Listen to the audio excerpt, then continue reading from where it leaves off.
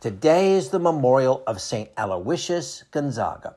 Born in a castle in Italy in 1568, he was the oldest of 7 children, and his parents were nobles. And as the oldest, he was set to inherit his father's position. With that in mind, by the age of 5, he was already being groomed as a soldier. It was a violent time. He witnessed the murder of 2 of his brothers. When Aloysius was 8, he developed a kidney disease.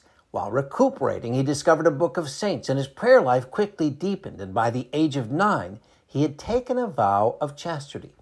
After receiving his first Holy Communion, Aloysius developed a desire to become a Jesuit missionary and would practice by teaching catechism to younger children. His desire to become a Jesuit infuriated his father, especially since it meant he would have to renounce his title and position. But in 1585, Aloysius was ordained, and 5 years later, he had a vision of St. Gabriel, who told him he would die within a year, and not long after that, the plague descended upon Rome.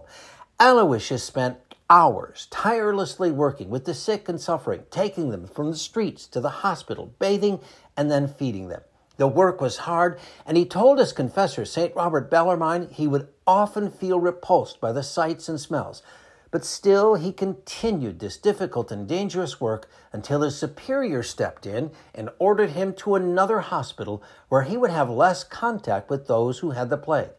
But it was there he became infected himself.